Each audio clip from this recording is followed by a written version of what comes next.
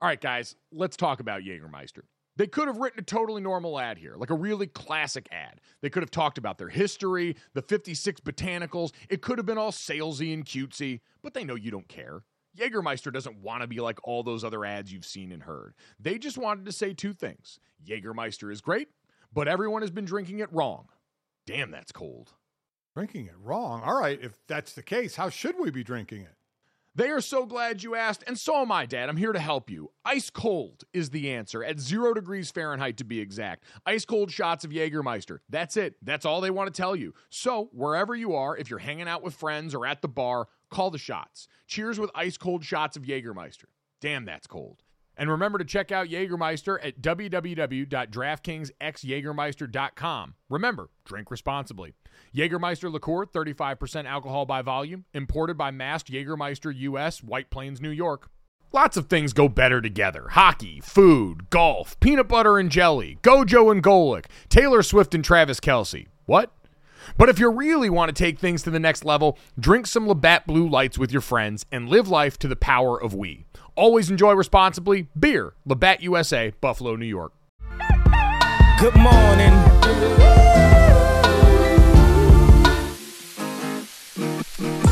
What's up, everybody?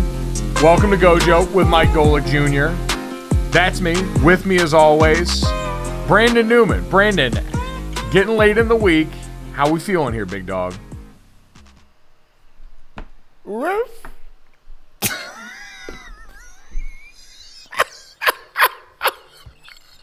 Against all odds, after that, we actually do have a great show for you guys today that I'm very excited about.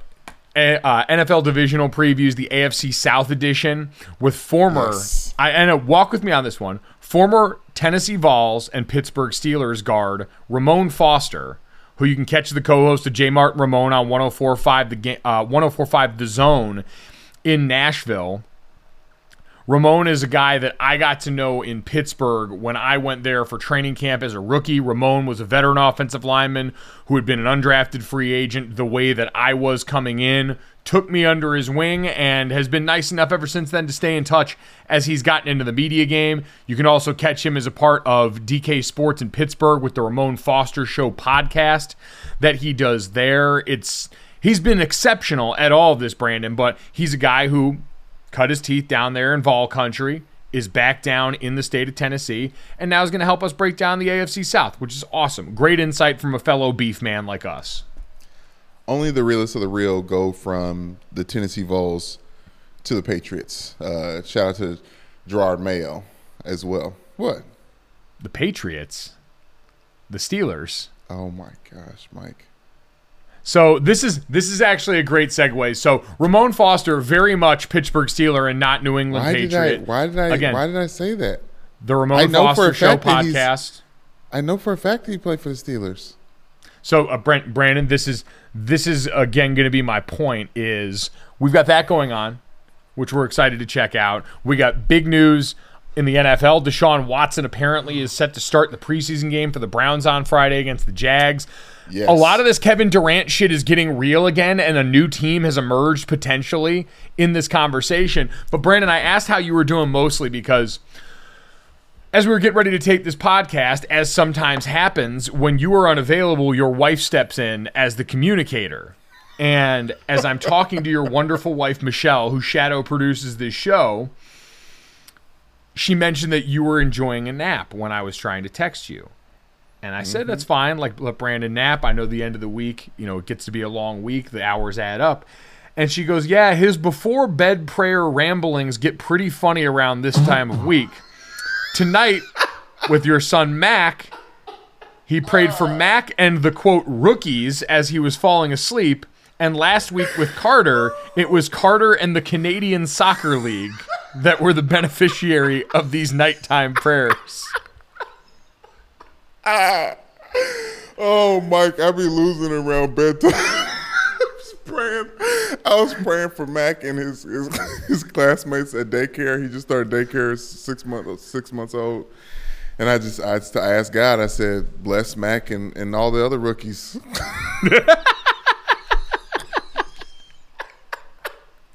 So So losing it just a tidbit. Michelle's like, when your brain goes into sleep mode, does it like go into like sports? And I was like, I think it goes into work. That's what I'm like thinking about the Canadian Soccer League. Mike, I'm praying and I hear these things coming out of my mouth and I like wake up and Michelle's just like dying laughing. The kids don't know the wiser. I tried to add to the prayer card because I saw this on ESPN. I think this was when the Ocho was going on. They had the World Excel Spreadsheet Championships, and so I wanted to make sure to pray for those fine athletes as they go out here and try and slang these docs. Definitely. But in my hysteria, Mike, I came up with a nice pseudonym. I'm about to start going by. What's that?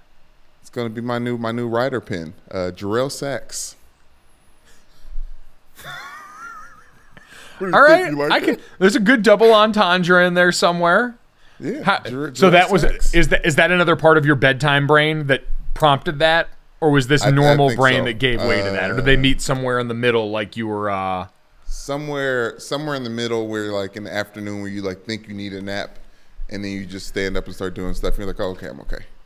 Are you essentially the large black version of Moon Knight right now? Who's Moon Knight? Are you talking about actual Moon Knight? Yes. I may be. I definitely listen. Oh, and my doctor's appointment that I was supposed to get us. We teased this in the last podcast. I didn't end up going. Last time on this podcast, we teased a doctor's appointment because this is a very normal fucking show. Wait, you didn't go? I didn't go because I scheduled it during the sweat. I forgot about the sweat. And we had a great time with Emerson and the rest of the people in the DK Nation at the sweat today or yesterday. But yeah, I mismanaged my calendar. So when it comes to it, content definitely goes over health. God, what a sick world we live in where I'm like, yeah, you know what? That's probably true. Keeping a calendar is one of the toughest things about being an adult, too. Oh, man. You can file that under the things they don't tell you.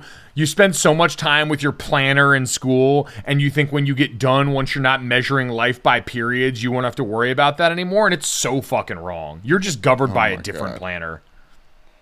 Whew. I mean, I'm going to lay out. Well, so, Brandon, I want to let your brain recoil a little bit because you did in your tired stupor bring to my attention one thing that I really wanted to grapple with. So explain Drake and his dad's tattoos of each other to me because that was not something I came into the show prepared for, but you were enamored by this in our pre-show meeting. Well, I know. Drake's posting on Instagram. He's posting a lot recently.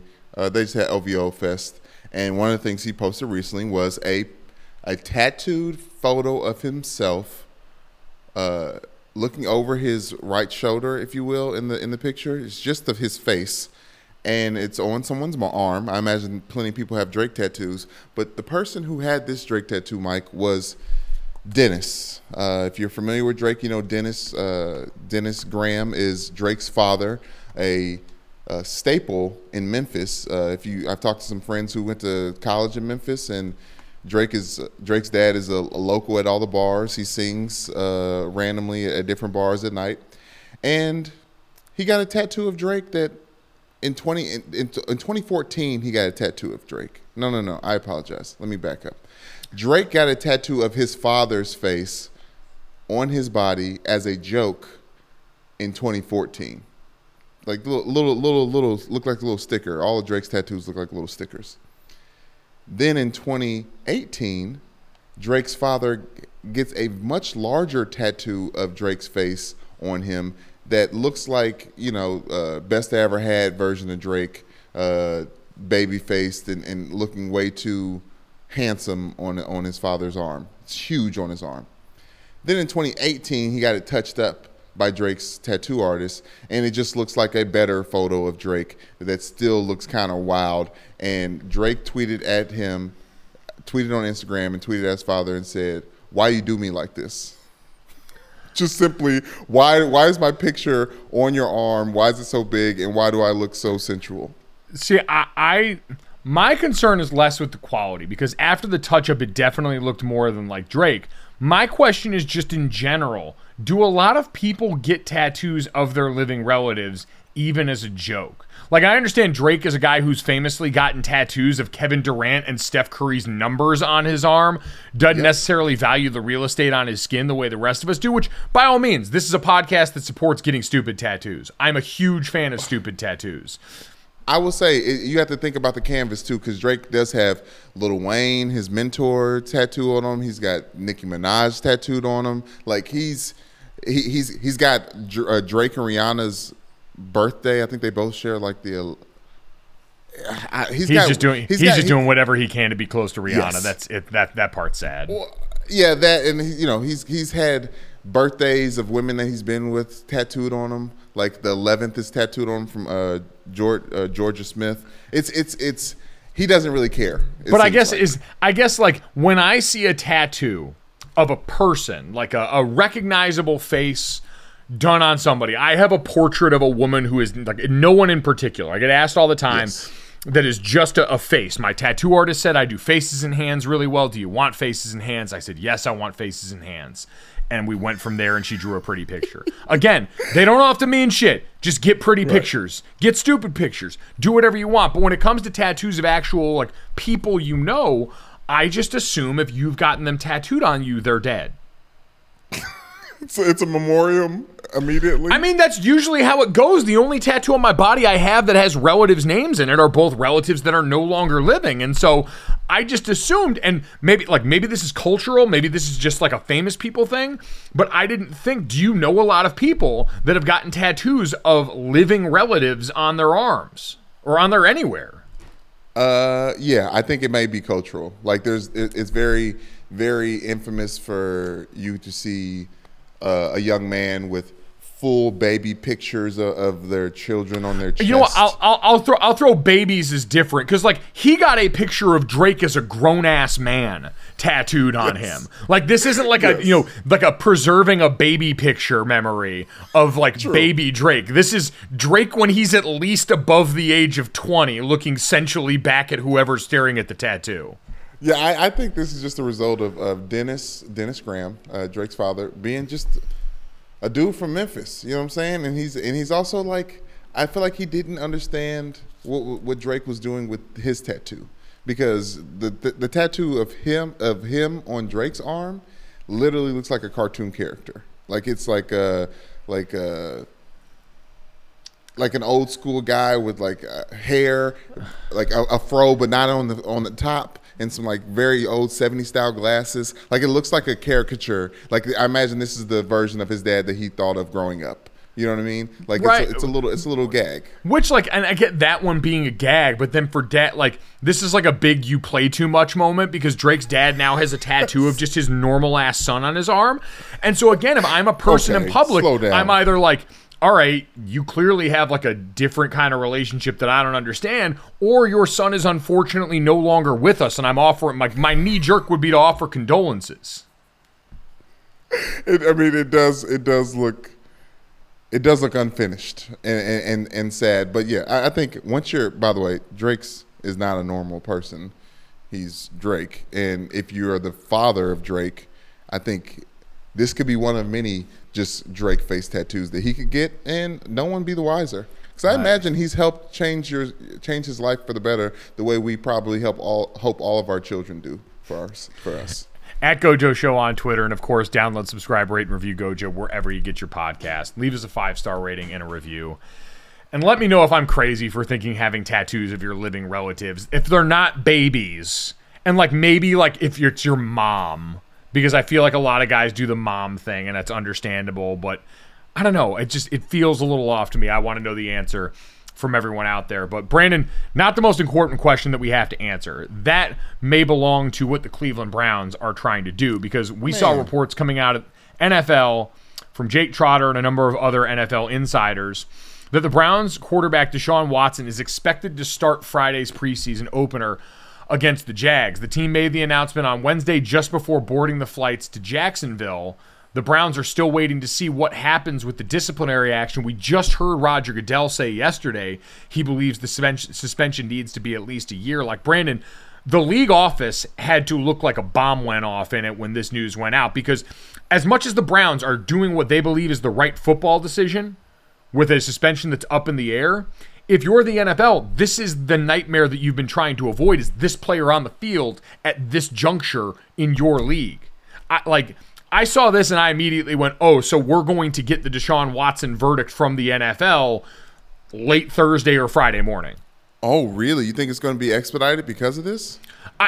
My immediate thought was, if I'm the league office and this was already a decision you were trying to expedite, and you want to avoid what I think has been, I mean, when people were talking about, the Players Association and Deshaun Watson's camp filing an injunction, it was that idea that was floated out for a while that, man, could you imagine if he somehow got on the field week 1 because of some legal technicality? This, while it is a preseason game, we saw for the Hall of Fame game. These games do monster numbers. Millions of sick bastards like us are watching the NFL preseason, and there will be plenty of people that would tune in if they know Deshaun's going to be on the field. And now you've got a broadcast booth taking their first crack at talking about this, which, good luck to everyone in the NFL. That is not necessarily a subject that I feel like broadcast booths have, and it's not an indictment of any one crew, but it's just saying NFL broadcast booths and broadcast booths in general do not tend to give these subjects the sincerity that they deserve when talked about. And so all that being trotted out in the preseason, I feel like is the last thing the NFL wants. So would I be shocked if a decision that was already probably being told, hey, let's get this done quick, got done a little quicker so that the Browns go, oh, okay, this guy's not going to be on the field for us at all this year or for 12 games. We're not going to waste valuable reps on him during the preseason. Ooh, interesting. Yeah. Mike, yes. You talking about sick fucks that are going to go watch this game? I've had to check myself because I've tapped back into football mode, Brandon, not thinking about the sick mofo that is Deshaun Watson, allegedly, that we're going to go see. Because I'm thinking, oh my gosh, this guy has not played football. The last time he played football, he was one of the top 5 quarterbacks in the NFL, MVP race, arguably, with a shitty team. I'm like, oh, I would love to watch him get some snaps off in the preseason, especially against the Jacksonville Jaguars. But then I stopped and I was like, oh, no, like this is the Browns continuing to be like, fuck you, mom. Like, we're going to play Deshaun Watson. We're going to make him the richest quarterback, and he's going to be the face of our franchise, and you guys are going to have to deal with it. Like, this feels very much like na boo boo, this is what we can do, and you guys can't do anything about it. I think it's even less that and just more, hey, we've already sold our souls at this point to make this acquisition, so we're in it now. What's the point of stopping? What's the point of holding back? And for them, again, if you just whittle it down to the people inside the locker room, these were decisions that were made outside of Kevin Stefanski and company there. They're looking at it from a football standpoint and saying, right now, Deshaun Watson is scheduled to be back on the field for you week 7. And so from a football standpoint, you certainly, if you just whittled it down to that, would owe it to yourself to see this guy on the field. And then you peel it all back and you go, oh my God, we're talking about a guy that's going to miss at least 6 games for 24 allegations of sexual assault and sexual impropriety. Again, my first thought was the league office has to be trying to do whatever they can to make sure that this doesn't happen. And I figure these were normally conversations that got had behind the scenes. But again, if you're the Browns that have already gotten this far and down this far the rabbit hole with acquiring Deshaun Watson, this probably was something we all should have seen as a little bit more inevitable with the economy of preseason games that we have right now. So, yeah, it seems like the Cleveland Browns are not looking at Jimmy Garoppolo. They're getting ready to let Jacoby Brissett do what he does best and bridge during the season for a Deshaun Watson that they think is going to help them in a playoff push. Oh, no, like very, very realistically, again, the Cleveland Browns made their intentions clear. They think this is the quarterback that can take them to the place that Baker Mayfield and the previous regime could not. And that is their one goal. That's why you give a guy with that background and those allegations $230 million guaranteed. So I have no doubt the Browns are going to do it. I'm just wondering if this does push the clock at all for the NFL, or if the NFL even says, all right, we'll take our medicine now, knowing that we want to make sure we're doing all the things we have to, dotting our T's and crossing our I's, to get the suspension that Roger Goodell and the league want. That's what we've potentially got coming up Friday in the NFL. But Brandon, let's take a dip to comparatively lesser problematic waters and go and look at what's going on in the NBA, because we talked about Kevin Durant, the Brooklyn Nets, his demand for a trade and the ultimatum with Sean Marks and their head coach. Sources now telling NBA insider Ian Begley that Kevin Durant sees the Celtics and the Sixers as desired landing spots and would like to play with Marcus Smart. We also saw this from Frank Isola, saying that Boston and Philly are still very much alive, and saying that Kevin Durant would like to play with James Harden. You talked about the other day, they were at the Travis Scott concert in London when Durant met with the Nets. There's no way at this point that the 76ers outside of their core have enough to offer Brooklyn to make this work. So if it did, it would be the ultimate exercise, and Kevin Durant has just driven down his own market value so much, and again would just make this so shitty for the Nets that they would take whatever. I can't imagine, based on the show of force we've seen from Josiah and company, that this would be a deal they would actually make, because I don't think Philly has the parts.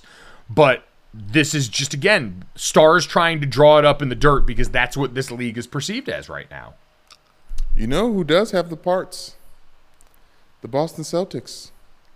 Like, I really would like to see that get done, just because it's clear that Kevin Durant, he's a big have your cake and eat it too guy, not to continue to beat that thing to death. But there's some time that after Kevin Durant leaves that a team needs to rebuild. And because you have to gut your team so much to acquire someone like Kevin Durant. And I just think Boston, as much as they probably don't want to get into this superstar race when it comes to Kevin Durant, obviously they do enough to put out the fact that Jaylen Brown was one of the trading pieces. I say they have to go all in just to try to make this happen, because unhappy Kevin Durant in Brooklyn at this point feels boring. So I want the biggest splash possible. It's so funny, too, because I saw Bobby Marks on NBA Today on ESPN, their front office NBA insider, saying that this Brooklyn roster is actually right now pretty incredible if they're able to all stay together.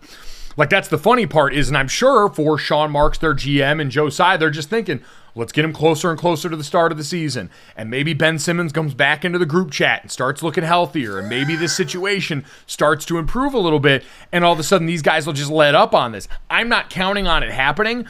But this is just, again, more of the mess around this. That's what we talked about, is this is just about starting another fire in the break room. And now it's with James Harden, who you've got a guy who clearly you have a relationship with. You were just in London with. What a perfect way to fuck with people. But no one in their wildest dreams would imagine that Kevin Durant would choose James Harden over Kyrie Irving. At this point, I could absolutely see why now. At this point, but Mike, when this whole thing started, when the kikiing happened at the All-Star game with Kyrie Irving and Kevin Durant in the tunnel, like, James Harden wasn't a part of this. James Harden was, like, at that time when he made that move and when he was acquired from the Houston Rockets, he seemed like a cherry on top to a championship team. Not a cherry on top, obviously, because he was a big driver and one of the main point bucket getters during that time where they were both of them were on the Brooklyn Nets. But this is shocking to me. And also, what we didn't mention with Rick Bucher, when you talked about the fact that Rick Bucher talked about when Ben Simmons left the group chat when they asked him if he's going to be ready to play against the Celtics, ironically enough, in the round one of the playoffs. Rick Bucher said that this information got out because Kevin Durant was talking to people after it happened. It was like, this is who y'all want me to play with? Like, this is the superstar y'all got over here that we're supposed to win a championship with? And I think that's only relevant because of the information about him wanting to play with Marcus Smart. Right? Yeah, he's like, oh, you're talking about defensive players? Y'all think this guy with the bad back and, needs the help upstairs apparently as well with Ben Simmons versus the guy who just won Defensive Player of the Year last year. I will say this, by all reports, it sounds like any trade package that would have been floated for Durant to the Celtics would have had to include him. Marcus Smart, yeah. Marcus Smart for the Brooklyn Nets. So it's always going to be the difficult part of this. That's the other thing, like, I can understand why Kevin Durant wants all of this. James Harden's a guy he likes enough, seems more reliable than Kyrie Irving. James Harden held that ship together while everyone was hurt and the whole thing was burning. until he got sick of it. And he's got control. He's got people on his side in Philadelphia who have already catered to his needs. And Kevin Durant's looking at the Nets right now going, all right, there hasn't been enough of that for me lately, apparently. I can understand all that, but again, nothing about it from a practical transactional standpoint seems like a realistic option. And so I am, again, just kind of going back to, all right, more of this just sounds like the mess. More of this just sounds like the message to Josiah and company to go ahead and make this work, because you're absolutely right. While the Boston Celtics, we felt like we're out of it and had already shot themselves in the foot a bit team chemistry-wise, pissing off Jaylen Brown, that would be a much more realistic conversation than would be the Sixers when you're floating stuff where like Tyrese Maxey is the best portion of the package that you're potentially offering, because you know you're not touching the Embiid and Harden core. So besides that, what else are you really working with? I'm wondering how Embiid feels about this. You know, like he's very. I'm sure he loves this shit. Does he? Listen, what part does it hurt Embiid? Best case scenario, by some sort of miracle of just modern player empowerment, he gets Kevin Durant on his team, as he, I'm sure, in his heart of hearts knows, I don't have that many years left where I can continue to be the guy that has to shoulder the load at every juncture. And worst case scenario, it goes by the wayside and everyone in that locker room, which seems, especially with Joel Embiid at the center of it, who is as Philly a modern athlete as we've had, who understands what that city wants and needs to hear, I'm sure can manage to corral what might be a couple of the bruised egos if that conversation were to come up and say, hey, we got a shot with me and James Harden at the helm and the rest of these guys here to go out and win something in the Eastern Conference. So I worry a little bit less about them and a little more about a Boston Celtics team who already had to weather so many questions about what went on with that team and with that roster before the All-Star break last year. So lots of changes on that front. We'll keep an eye on this because, again, the mess isn't done. This is not going to be over anytime soon, and I have a feeling we're going to have more and more of these headlines as we get closer and closer to the season for a Kevin Durant who is clearly at odds with the front office in Brooklyn. We're going to take a quick break, and when we come back, we're going to talk to former Steelers offensive guard and current morning host down in Nashville, Ramon Foster, about the AFC South.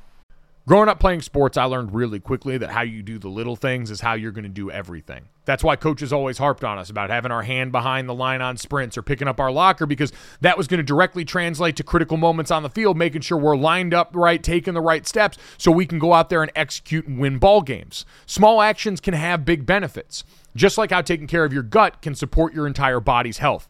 That's where our friends at Seed come into play. Seed's DSO1 Daily Symbiotic is going to benefit your gut, skin, and heart health in just 2 little capsules a day. I just got my welcome kit and started taking Seed's DSO1 myself, and I'm loving it. I love the convenience of being able to have it in the cabinet with my other supplements because you don't need to worry about refrigerating it, and I love the free travel vial that comes along with it. I'm constantly on the road, and so being able to take DSO1 with me on the go is huge for my lifestyle here. I'll tell you what else I love is the fact that it's backed by science. DSO1 was developed in collaboration with Seed's Scientific Board and based on their foundational work in probiotics and the microbiome. And with new clinical trials and breakthrough research published in top scientific journals, Seed's probiotic research, development, and innovation programs make DSO1 a product you can trust. And it's great with convenience, too. Probiotics and prebiotics work best when they're used consistently, just like any other routine health habit. And Seed's subscription service is going to easily help build DSO1 into your routine, again, with no refrigeration required. So, trust your gut with Seed's DSO1 Daily Symbiotic. Go to seed.com/gojo and use code 25gojo to get 25% off your first month. That's 25% off your first month of Seed's DSO1 Daily Symbiotic at seed.com/gojo, code 25gojo.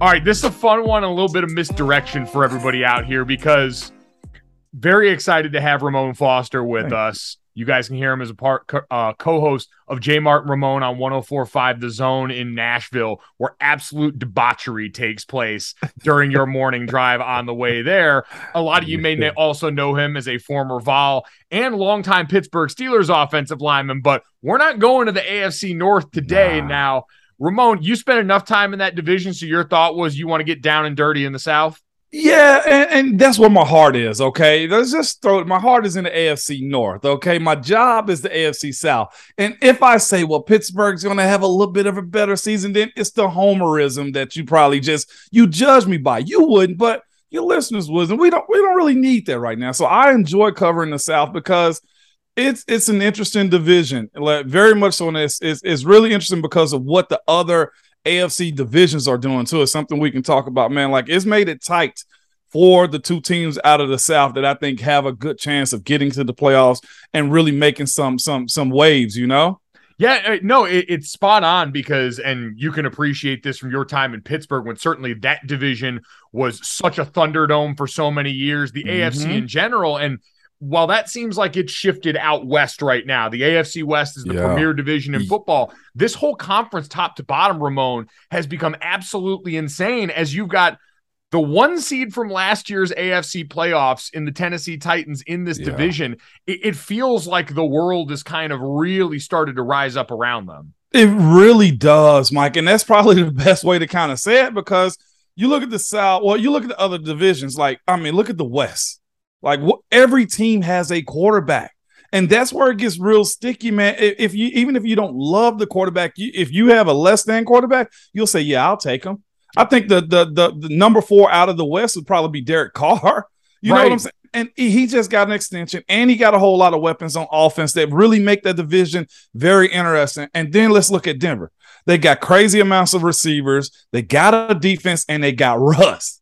Okay, and then we're talking about Patrick Mahomes, and then we start talking about Justin Herbert. Like, what are we doing in the West? They're legit. And so it starts to squeeze them a little bit. And let's go to the East, Buffalo for sure. And then you got to play in Miami a little bit too. And then, of course, up north. I mean, I know the Browns got their situation, but you got Joe Burrow, you got Lamar, and Pittsburgh always finds a way to kind of knock off 1 or 2 wins and get above 500 like they always do. So now we look down south. Who is going to come out of there? I say for sure Jacksonville will be a little bit more challenging this year, because if the prodigy child or just as good as Trevor Lawrence is supposed to be, then they'll be a little bit better. And I'm even looking at just, the way Houston is kind of selling out for Davis Mills. Right. Lovie Smith is a really good coach. Now, it's a matter of how dysfunctional they've been as of lately to kind of get a little bit of a reset. And then, of course, the 2 other teams. You mentioned the Titans been the number 1 overall seed. And right now, the way certain teams look at them is like, yeah, that was just last year. Even the Colts are. I'm covering them on a day-to-day basis, and the Colts are like, yeah, you just lucked up last year, even though they swept them. And this year is going to be even a little bit more challenging considering Matt Ryan is in this division. Say what you want to, as a former league MVP, and he got the Falcons to a Super Bowl, Mike. This is a very interesting division simply because I personally only think there's one making it out of the South.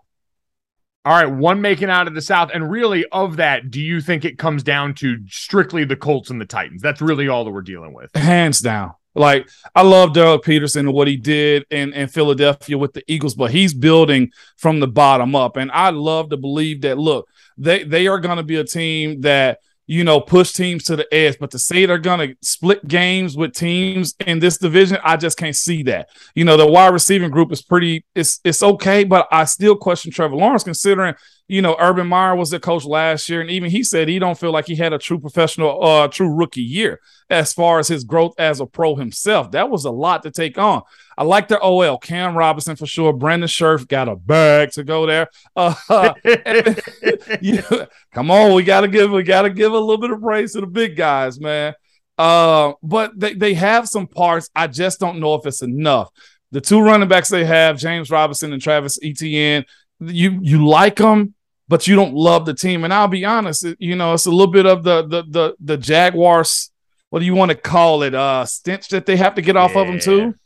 Christian Kirk, a lot of people say he got the Jacksonville tax just to go there. You know what I'm saying? Like, he got a bag just to commit to him. I mean, overall, for that team and the money that Shad Khan spent this offseason, it was, a ridiculous amount of guaranteed money to try and just bolster it. But you're right. That Jacksonville team got shot in the foot so hard by nuking year 1 on the Urban Meyer experiment and having to basically rewire it. Like, Ramon, have you ever in your life heard so many players at the start of training camp saying, it's incredible, we're treated like adults now, we're treated like grown men? Like, it's been the biggest signal fire from this group up in the air that what happened last year was just so corrosive to that locker room. It's unreal.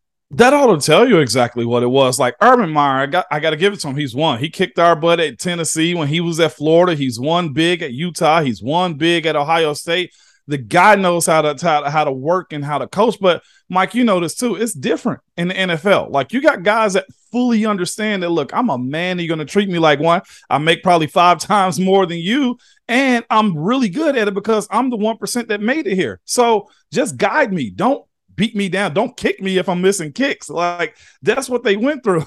I looked at their roster a little bit, and there's one guy, and I'm sure you saw the picture last year that went kind of viral. Shaquille Quarterman. He was a linebacker standing behind Urban, looking like he's just, he's piercing his soul with his eyes. I looked at his team pictures this year. He's got a big old smile on his face. Like that tells me everything I need to know. But Mike, it sucks to lose, but it sucks to lose and be miserable while you're being coached too.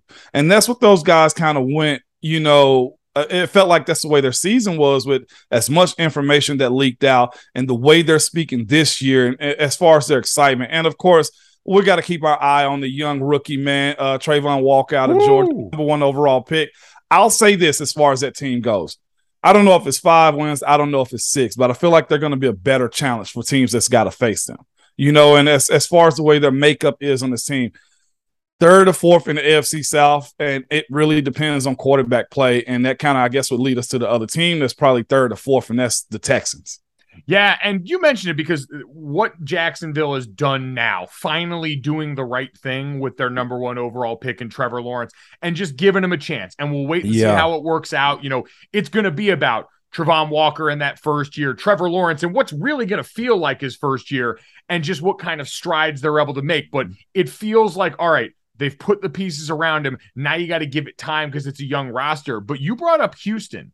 Davis Mills was not a guy I envisioned Houston feeling like they were going to push chips around, but it's starting to feel like he's a guy that organization has some confidence in. How surprised were you by what we saw from him in year 1 as the ship was burning around him there? He was solid. I got to give him that, man. He played up to everything that was put in front of him. This is simply the way I kind of view him. He's not the guy that because he's not the first rounder. Dak, I feel like, a popular guy that got on the scene as a late rounder guy, 2nd, 3rd rounder was like Dak. And Dak was on, let's say this, let's be honest, he was on the Cowboys. So, of course, they're going to burst him into the stars, you know what I'm saying, as far as the exposure he got. Davis Mills on the cousin team. He's in Houston. You know what I'm saying? And of course, the way Deshaun left, the way they talked about Deshaun last year. And it's honestly, he's chasing the ghost of Deshaun right now as far as trying to be the quarterback. If he's the bridge guy, if he's the friggin', future franchise guy. But the way Lovie Smith has kind of talked about him and the way their head coach did last year too, Sully, I think was his name. The way they talked about him too was this guy can play. It's a matter of surrounding him with the right talent. It's a matter of protecting him also, and he's got one of the best left tackles in the league with Laramie Tunsil. But just in general, I just don't know if they have enough. And it doesn't help the fact they also lost John Mechie this year. But having Brandon Cooks on this team and just a bunch of guys that we know of but don't really trust at that position, that can lead to a hard, long season for them offensively, man, just because they lost a lot as far as the draft went. And when you lose a franchise guy like Deshaun, despite his situation, that's a hard hill to climb up during the season. It's crazy because now it feels like we've left that, and now that they've gotten Deshaun away from that building, so much of the conversation, even before all of the legal allegations came to light, was a quarterback that didn't want to be there, and everything around Nick Caserio and the other parts of that organization. And now you're starting to look around and going, all right, you mentioned there, John Mechie, the real unfortunate situation that we hope just for him life-wise, he gets through the battle that he's fighting off the field. Offensive line, Kenyon Green out of Texas A&M, who's a stud that they can put up there by Laramie Tunsil. Derek Stingley Jr. on the other side defensively for this team. So you're starting to see it's way off, but at the very least, the waters seem a lot calmer now. And Ramon, you could speak on this. I mean, for a young guy in the league, for you, who came in as an undrafted free agent, to have an organization like the Steelers that's so rock solid, and to know this is what I can count on from my head coach, this is what I can count on from the front office. I can only imagine what that does for your ability to grow as a young player, as opposed to what some of these guys just got away from in that building in Houston. It leads you to a place where you can do what you want to do, and that's do football. There's so many organizations, Mike, and we don't talk about this enough. They operate on outside of football stuff. You know, they want to fine you for socks, and I know that's a discipline type of thing. They want to, talk about these things and those things that have nothing to do with football. And that's the one thing that Coach Tomlin always said. Look, he said, when you walk through those doors, your problems got to get left behind. He was like, football is our game and business, and our business is winning.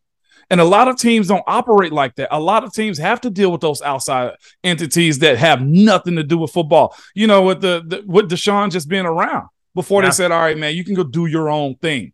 We still got to answer questions about him. We still have to see him. We still have to acknowledge that he is still getting paid by our team, and we can't use him at this point. And to your point, they have, built up some as far as that offensive line goes. I love Kenyon Green in the draft. Kid has been a stud his entire life, and I think he's going to be really good for them moving forward. And they got some good pieces on defense. Of course, Jonathan Grenard, a lot of people might not know a lot about him, but he's a solid kid, man. Jerry Hughes has been around for a long time, played against Christian Kursky with the Browns. He has been a solid piece. So they have it there. And, of course, Derek Stingley Jr.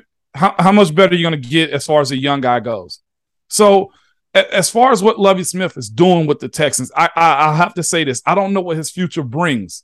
And you know this to be true, too. Sometimes guys are a guy to get you to the next guy, and considering he's a defensive-minded guy, unless they give him time to build that defense up, to be the reasons they win, then that offense is going to get left behind as far as its development, as far as Davis Mills not being the high pedigree, let's say Trevor Lawrence without Doug Peterson type of situation, or having a veteran, offensive line, because they are relatively young and that defense has some old bones on it that Lovey just is going to need time. As long as they get to a place of stability, then they're in the right direction. And me talking about them now lends me to think they're probably going to finish fourth in the AFC South. Yeah, no, I say the more and more you look at it, because you're right, so much of that does feel like it's unsettled, and even Lovey, you're right, doesn't feel like it's fully locked in there. Everything at least appears calmer in Jacksonville, but you're right, that's the clear basement of this division is these two teams, and we can talk about looking for some of these bright spots, but at the end of the day, in especially the AFC, these are going to be bad football teams. That's going to be this season for them. Yeah, which goes to that point, Mike. If okay, let's me and you talk AFC then. The West can potentially get 3 out, right? We probably say Kansas City is probably going to make its way out.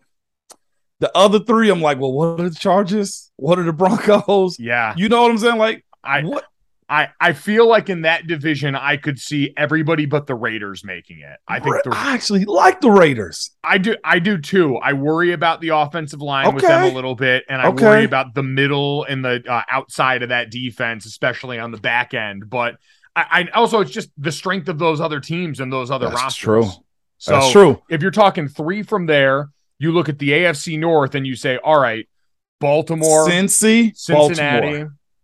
That's 5, Mike. We're at 5. Right. We got 2 spots left with 2 divisions. Buffalo, number 1 favorite as far as the Super Bowl goes. Yep. And then we go down south. And then we go south. And so when we get south here, let's talk about the teams that might actually join that 7 here. And I want to start with Indianapolis now. I've reversed course completely on my plan for all this and say, screw Tennessee. We'll save them till the end and get the people what they want there. You talked about Matt Ryan before. I want to talk about the offensive line that's in front of him, Ramon, because this is a group that when Quentin Nelson came out from Notre Dame there and went in next to Ryan Kelly and the group that they had put together, him and Braden Smith kind of made that one of the best offensive lines in the league. We've seen now injuries taking hold a little bit. Ryan, Quentin, and Braden are the only 3 left that are settled starters right now going into this season. Is that offensive line's best days behind them, or can they recapture that glow, get a little bit healthier, and give Matt Ryan what he needs here? I think no matter what, it'll be better than what Matt Ryan had in Atlanta. you know, like that's the part that he's banking on. Matt Ryan's playing in a dome again, so he doesn't have to deal with the elements half of the year, maybe 9 games if that's the case, depending on what their schedule is. But as you said, you look at Braden Smith and you look at Quentin Nelson and Ron Kelly, you say, these 3 dudes right here, these are my guys. And of course, you look at a high pedigree guy like Matt Pryor, who's pretty much he's slated to kind of win that spot right there, if we're just being honest about it. He's slated to kind of win that spot. And on the other side of him, man, is Danny Pinter. And I say to myself, look, that group they got to be tight. They got to be special. They got to hold each other accountable. I knew when I was playing in Pittsburgh, look, I was playing with Marquise. I was playing with Dave. The rest of us was like, all right, we better get our you-know-what together because those dudes are going to bring the show, and we better make sure that we're holding our own too. When you're around good guys like that, it elevates you. You know, it's just like one of those, like losing that creates habit too, just like winning. So if you're around a bunch of loser type guys, they can drag you down. But if you're around guys, man, that say, hey, look, we got to go hit the weight room. We got to make sure that we have pride in what we're doing. This is our year. And it can be an indie type of year as far as the push that they can make, because what they've dealt with the last few years, and I love Phillip Rivers. I think he's a Hall of Famer for sure, for certain. But they had him, and then they go to Carson Wentz, who whatever has happened in his career, you just say it's just not good wherever he's been at. And I saw their games last year. I saw Carson Wentz not really be under pressure, but bail out of the pocket and throw a pick while he's spinning out of the end zone for a touchdown against the Titans. You know, or you have him leading the troops in Jacksonville the last weekend of the season, and they can't beat the Jaguars. You know, that's what they've been dealing with. And again, Phillip did his thing, but now they actually have a guy that feels like this is his second opportunity. I feel like him being the veteran he is and the way they respect that they actually have a guy behind center, I think will force those other guys to get on board. You know, it'll force Matt Pryor to grow up a little bit. It'll force Danny Pinter to grow up. And this is the thing, they were all draft picks. It's not like they're undrafted guys, so they have the pedigree. Now it comes down to how do we work in camp? How are we able to gel as quick as we can? Because this is the beauty of what this season is when we speak about the AFC South. The Titans and the Colts play each other in the first 6 weeks of the season, if I'm not mistaken. This is going to happen early, you know? So they got to grow up fast. It can't be a slow start for those 5 guys up front. Well, and especially this is now the 5th different quarterback in as many years for this group up front. Like, how difficult is that to try and account for all these differences in these guys? Like, for Matt Ryan and his game, do you think that works well for a unit that's kind of had to deal with a lot of different stuff? Yeah, I think so, man. And I think it's this too with him. He looked excited to be there. And I know, of course, you say, well, yeah, you know, he's on a new team. He's got to paint it up. But you can tell when guys say, this is my reset. Matthew Stafford, you knew that was his reset when he went to LA. You know, it's those type of situations say, I'm the guy for this job. And I don't think it really bears him down much, Mike, as far as, you know, him being the 5th guy, because I think even their head coach looks at it and say, we finally have somebody that we can count on. We finally have somebody that can run this offense. And, you know, it's kind of the way Denver kind of allowed Peyton Manning to run his show a little bit. We'll give you what we have, but tell us what you do well, and we'll do those things. I feel like that's the position in which they're in right now. Keep the terminology as the same as you need it to be as far as the guys that's been there, and we'll rock out from there. That's where I see it. And then the other part, too, is you got one of the baddest running backs in the land, and not just him, his backup. Nyheim Hines is a really good scat back, and they also have Phillip Lindsay. Like, these are dudes that have played and gotten reps in this league. It's like they've stocked up, not just stocked up, but they got good quality players too. It's your point about Matt Ryan and that offense is great, because I remember hearing the story at the beginning of camp when he got there. Frank Reich and them were all like, hey, like, listen, tell us, you know, let's go here and make this what you want to do. And Matt said, listen, I'll do that eventually. Let me learn your offense first. Let's lay the groundwork on this. Let's get your guys' system in here, and then I'll meet you halfway on it. Very similar to the conversation we had about Tom Brady going down to Tampa. What would that offense look like meshing with BA? And we saw the give and take there. So Matt Ryan walking in and giving Frank Reich and that staff that respect, I'm sure goes a long way. But with Jonathan Taylor in this division now, I mean, is he the best running back in the NFL, or at the very least, is he the best running back in this division now with some of the wear and tear that started to show up with Derrick Henry in Tennessee? Hey, if you want to get the Titans fans going, Mike, you come on my show and you say that. Okay? If you ever want to walk in Nashville again, and it's a good time here, okay? If you ever want to walk in Nashville, don't bring that up, all right? Because they are about that action. Jonathan Taylor is really good. He's really good. And not just in the run game, but also in the passing game. That's the beauty of what they feel like they have with him. It's the idea that, look, this guy's a war horse. This guy is a back that not only hits the gap, but he can break away from you too. Is he the best? I can't give him that. I need to see it one more time. And it's simply because we've seen Derek do it so much as of late to where he's the avatar. It's kind of what we've been calling him until he had the foot injury, you know? And the beauty, I will say this about Jonathan Taylor, in which a lot of people put him ahead of Derek, is he doesn't need much volume to get a whole lot of output out of his runs.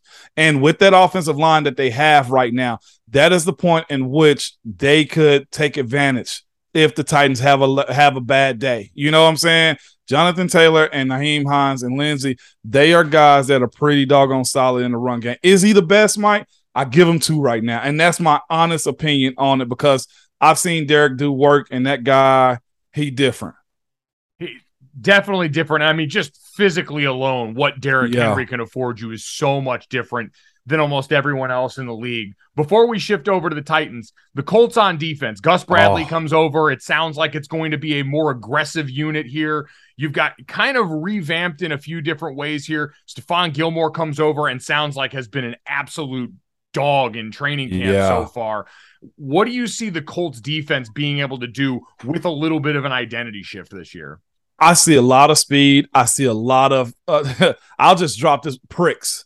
Yeah, and I say that respectfully. Yes. You know what I'm saying? Like, I say that respectfully. That's a compliment in these circles. It is, especially when you play offensive line, okay? Because the dudes that they have, man, Enrique, we can't forget about him. That guy's a stud, okay, at their will linebacker position. Yannick Ngakoue.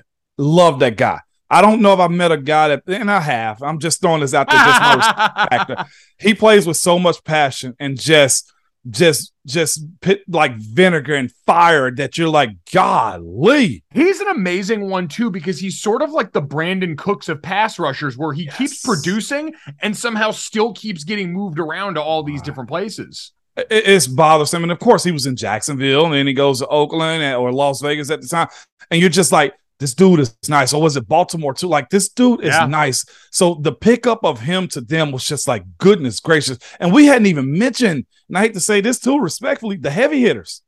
Like, let's talk about DeForest Buckner, a top 5 defensive tackle in this league. Let's talk about Leonard in the middle. Like, what are we doing? Like, now Shaquille Leonard, right? That was the change that got made. Yeah, Shaquille, come on, Darius, Shaquille. Okay, all right, whatever you want to call it. I'll call you that because you're a bad man. Okay, from a HBCU with that, but him in himself, and let's talk about the guys up the middle too. Like, I'd be remiss if I didn't mention Grover Stewart.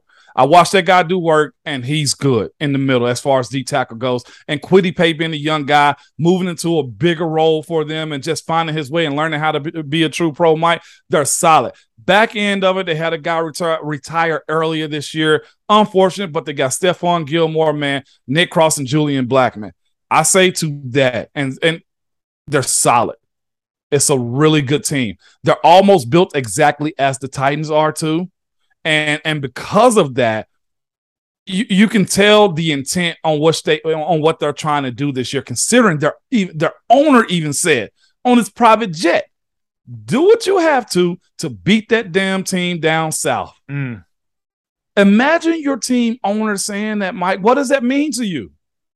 It was amazing hearing how vocal he was when Carson Wentz was still on the team about how what had happened there wasn't that good enough. Like, Jim Irsay's sick and damn tired at this point, and it showed up on the field for this team, which is funny because I can't think of a team that demeanor-wise, with Matt Ryan at the helm, resembles their owner less than like Jim Irsay, who seems closer to like a WWE character sometimes. Yeah, this man is saying, look, I'm trying to go win. I'm tired of him and that avatar running back running us through. And that's what's so wild about it. And I think that's why it was so, what I want to say, hurtful or gut-wrenching, is because they've been having a good enough team. They really have, man, for a couple of years now, minus Andrew Luck for sure. And it's a matter of what do we have to do to get this thing working right? And now they got some guys, man, that really are doing some good things for it. And I'd be, just being neglectful as heck if I didn't mention young Blanco. Okay. Rodrigo Blankenship. You remember he dropped the rap album last year, dog? Oh man, young Blanco and the Rec Spec God, man. It's hard I feel like when you got like a dogged out specialist in the NFL, or at least one that we can point to right now, like you got Matt Araiza, the punt god that made his way up to Buffalo, Justin Tucker just re-up with Baltimore. Like when you got a badass at one of those spots, everyone out like. You don't normally. I can't imagine you anticipate walking into an NFL locker room and having like a badass punter or kicker normally. So when you got a dude, it always makes a difference. I'll tell. Only other dude I've ever respected. Well, Janikowski was freaking crazy in himself. The leg, okay, but the other one, Justin Tucker. I had Coach Tomlin say this: if they cross the 50, that's 3 points, man. Stop them. I was like, dude. A kicker? That's a bad dude. But young Blanco, man, shout out to him today. shout out to young Blanco. All right, let's look at Tennessee. I got to start with this, Ramon. Yeah.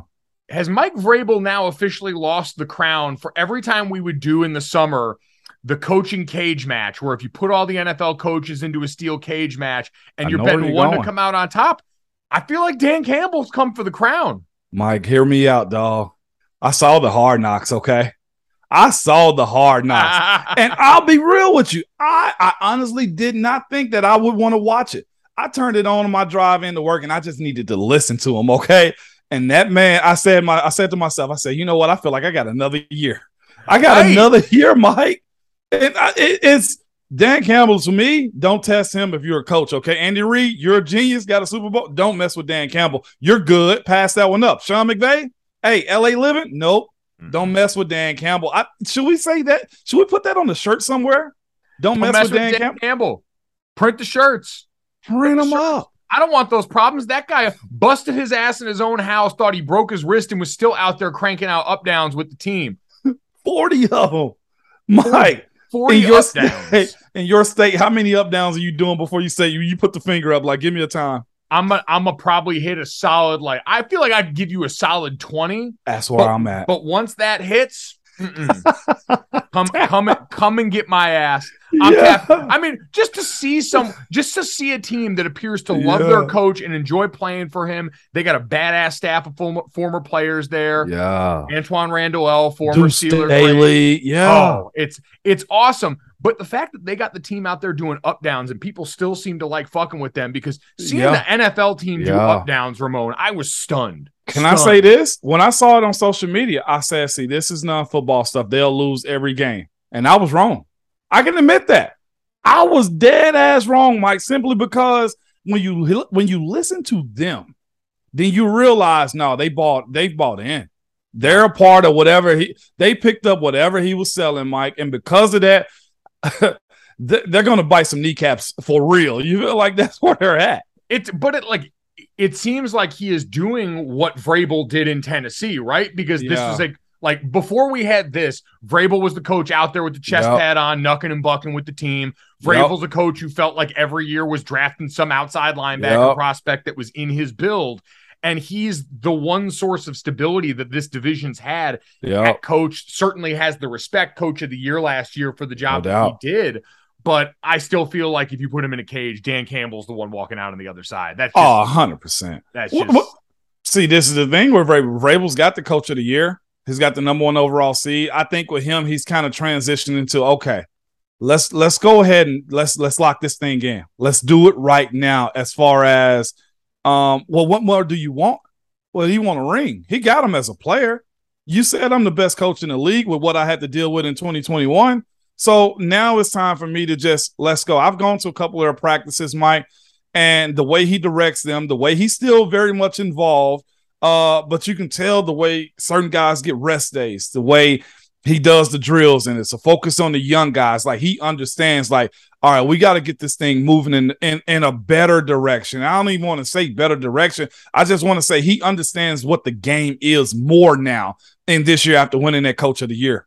Yeah, well, I mean, and what he had to do, you're right, MacGyvering his way through. I think they set an NFL record using 91 different players over the course of the 2021 season. Yeah. And there's going to be no player on that team under more pressure than Ryan Tannehill this year. No. Not the season he wanted statistically. The playoff loss looked awful. And then they go out and draft Malik Willis in the top half of this last year's draft. You mentioned being out there. What's the response from Tannehill been as far as him approaching camp this year with all that in mind? Man, he said he understood it. Number one, this fan base was livid. Okay. We still have people calling to this day and still talk about, January 22nd, 2022, because they hadn't let it go. And he said he had to go get counseling behind it, but not just that, it's in his review. I think it's huge to say, look, I acknowledge that I was off. I was down bad. Like, I sucked in that game. That's pretty much the way he kind of brought it up to us, or just said it in public. Like, he addressed what he was. But so far in camp, he's been leading this group. You know how it is when a veteran started quarterback has his guys over to the side and they're working on small things individually aside from the rest of the team. He's doing that. There's reports of him also calling guys out, saying, I need you to run this route this way. Do it this way so I can get you the ball in this fashion. He's been on that type of stuff in this camp, to whereas I think he's going to have a better year than anticipated by a lot of people. And I'd also say this too. He probably feels lightly disrespected by the fact that this fan base is begging for Malik Willis to take his spot. You know how you can get spiteful in this world, Mike. It's with Malik Willis. What is the expectation there? Like, is there any talk of, like, because of what a dynamic runner he is, him having a package in that backfield with a guy like Derrick Henry? Is there any worry that if he goes out and balls in the preseason, now all of a sudden those cries are going to get even louder from the fan base? How are they managing him?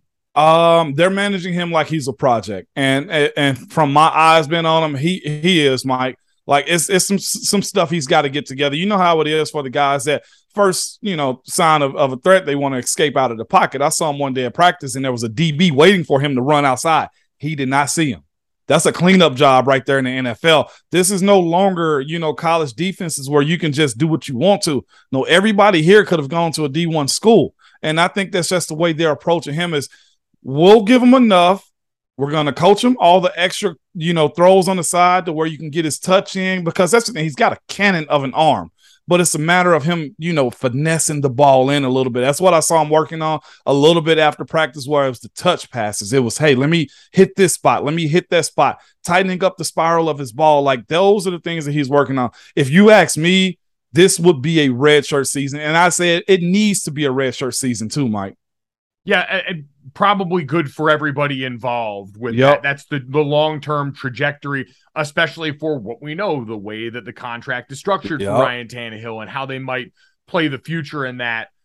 Some of the struggles with Ryan, not all on him either, though. This was an offensive line that gave up a ton of sacks in a way that we weren't used to last year. The NBA playoffs are heating up, and so is the action at DraftKings Sportsbook, an official sports betting partner of the NBA. With same-game parlays, live betting, odds boosts, and so much more, don't miss out as the NBA postseason winds down. And if you're new to DraftKings, you got to check this out. New customers can bet $5 to get $150 in bonus bets instantly. Download the DraftKings Sportsbook app now and use code GOJO. That's code GOJO for new customers to get $150 in bonus bets when you bet just $5. Only on DraftKings. The crown is yours. Gambling problem? Call 1-800-GAMBLER. Or in West Virginia, visit www.1800gambler.net. In New York, call 877-8-HOPE-NY or text HOPE-NY. That's 467-369. In Connecticut, help is available for problem gambling. Call 888-789-7777 or visit ccpg.org. Please play responsibly. On behalf of Boot Hill Casino and Resort in Kansas, 21 plus, age varies by jurisdiction, void in Ontario, bonus bets expire 168 hours after issuance. See dkng.co/bball for eligibility and deposit restrictions, terms, and responsible gaming resources. What's the status on that group right now? Because for so long, I felt like with Derrick Henry and the O-line, that was what we counted on there. And while they were still able to run the ball well, especially when Derrick Henry went down last year, seeing them leak in pass protection like that for a group with led by a guy like Taylor Lewan seems to be out of character. Oh, no doubt about it, man. The guys that have been steady for them, man, has been Ben Jones. Love him, a warrior, okay? Ben's a little bit older, but he's a fighter. Taylor was coming off the ACL last year. And for him, most of the time, it's not the year you come back, it's the year after that. He's looked good in practice, man. He's back to him old self. Ben doing Taylor-like things in practice, okay, and Nate Davis. But it's always been their issue, though. According to PFF, of course, you look at their algorithm, and it says that they're supposed to be, their pass pro wasn't the greatest, and it wasn't. I don't know if it's because everybody sells out on the run and they're already stopping the run on the way to the quarterback, but they do have to tighten it up. They got two young guys, man, Dylan Radins and Aaron Brewer, who are fighting for a starting job against Jamarco Jones and Nicholas Petit-Frere. It's the kid's name out of Ohio State. Third-round draft pick out of Ohio State. Apparently, Dylan Radins from North Dakota State is in I won't say a dogfight, but there's a battle going on at right tackle. I'll say this, and you know this also, Mike. That job has to be determined soon, because the quicker the five can actually get to, to practice daily and start gelling with one another, the better it will be for them. Because as you said, this is known as as a running team. They're going to run this offense through Derek, which is also why I picked Derek number one. He's more important to this team than Jonathan Taylor is to Indy. That's why also I would say he's number one as far as that goes. But Aaron Brewer will be a first-time new starter, and he's in the competition right now against Jamarco Jones, a veteran that's been around this league for a little while. I think Aaron Brewer is probably going to win it, although he's a little undersized. Sooner or later, they'll have to do joint practices against Tampa and Vita Vea. I'm going to have my eye on that matchup of an undersized, and I put air quotation marks, guard versus Vea. You know that's going to be a handful, Mike. I saw that man shotgun a Gatorade can in practice the other day in 2 hits. That he's just built different. Some of us aren't the same. No, and we're not like him, and he's proven it because he lost a tooth and act like it was nothing. Like it was nothing. I'm freaking out. Yeah, no, it's hard pass on that one for your boy. Yeah. Here. You mentioned the five getting to work together. Yeah. Especially you mentioned the groups you were a part of in Pittsburgh were together for a long time, but you also spent a lot of your career in that time where there was a lot less practice time on field during training camp, during OTAs for a position like O-line. When did you feel comfortable either in camp or even into the regular season with what you guys as a group, as that unit for that year were capable of? I had some fans, of course. We do the show live in the mornings, and I was talking to, about the one in particular, Aaron Brewer, and, as far as him being undersized, he's 6'1", 290. Okay, but he's all muscle. And I asked some people around, like, is he able to hold that? Because that's the thing with smaller guys, like they got to do a lot to hold on. You know what I'm saying? So they were asking me about him, and I told him, I was like, don't say he's done. He's going to get cooked early, because with an old line, for the most part, it's usually about the first 4 games. That's where you see, give me the first quarter of the season, and that's when we'll reevaluate. Okay, this group is going to be steady, or we got some real problems, because you get 4 opportunities to see 4 different teams as far as what they're going to do for you. And not just that, your tape is out there. We can really look at you and break you down. After week 1 is when teams really start to say, this is how we're going to attack that team. So about the first quarter of the season, Mike, is where we kind of look at, okay, are we okay, or do we need to readjust some stuff as far as how we're going about running this offense? And I don't care if it's the passing game. I don't care if it's the run game. You start to check each other around that time. It makes sense, especially with the restrictions that you've got in the schedule off the field now, because you're right, there is no substitute. You're not getting anything even remotely resembling that in the preseason, especially not now with the way that people approach that time of year. You mentioned Derek. Does he look back like for a guy who because man, for years I thought you couldn't break that dude. I thought he was going to be the one different answer to the running back conversation for the volume of carries that he got. What's been the feedback on him coming off an injury last season in 2021? It reminds me of our 2017 season in Pittsburgh, where the year before we had a couple guys get injured. Le'Veon goes down a little bit. We're trying to make sure everybody's healthy. So Coach Tomlin put Le'Veon on the shelf. Like, he didn't do much of preseason games at all. No live drills on him. And that's the approach I feel like they've taken with Derek this year. Vrabel's already come out and said he's not running. He's not playing in the game. Don't ask me. He right now starts half of the practice, I think, does the warm-up, some indie, maybe 1 or 2 teams, maybe 1 team. And then he goes to the sand pit. He goes to the weight room. Wow. Like, he's on the shelf because they know how valuable he is. And this is the other part, too. He's at that threshold with running backs. And I hate talking about the business of it, but he's at that threshold of, we got to get it all or we'll never get it again. That seems like the way they're approaching. But to your point, he has been the avatar. Other than the foot injury happening and, the first couple of years of his career, the way he's figuring out how he's going to run the ball, that was the first question I feel like we've had in a while when it comes to Derek. But he looks good. To me, he looks bigger, man. You see him, and it looked like he should be playing defensive end. He looked like Shaquille Leonard, not Darius Leonard. It's like Shaquille Leonard, man, from Indy, because it looks like he can be a heat-seeking linebacker. The dude looks phenomenal, Mike. And I even hate bragging on him like this, but I congratulate his coaches in high school and in college for not changing his position, because any other dumb coach would have said, no, you better put your hand in the dirt. No, we're not going to. He is at the position he needs to be at. I'll never forget covering the Heisman for ESPN Radio the year he won. And when I finally got to interview him, it was a stand-up. And I was like, why am I looking you eye to eye right now? Yeah. This is an abomination. Yeah. And if you look at it, like, he's legitly taller than I think two of his offensive linemen. That's a fucked up huddle if I've ever seen one, man. I'm talking about that's trash. Like, hold up, man. I'm blocking for you. How you bigger than me? So he's not the only, I think, big-time injury that people are talking about with this team coming off last year, but this is more on the young guy side. Flipping over to defense, Caleb Farley, big-time pick, coming off the ACL last year. For that defense that was so dominant up front last season with Jeffrey Simmons and what he was able to do on the inside, Harold Landry, and just in general, the pressure up front here. What's the status on Caleb Farley? How are they feeling on the back end of this Titans defense in 2022? When they drafted him, he was in a position that it was like, why would you draft a guy that didn't play in a year? He's got a ACL. He's had a back injury. I saw him, and I saw him healthy, Mike.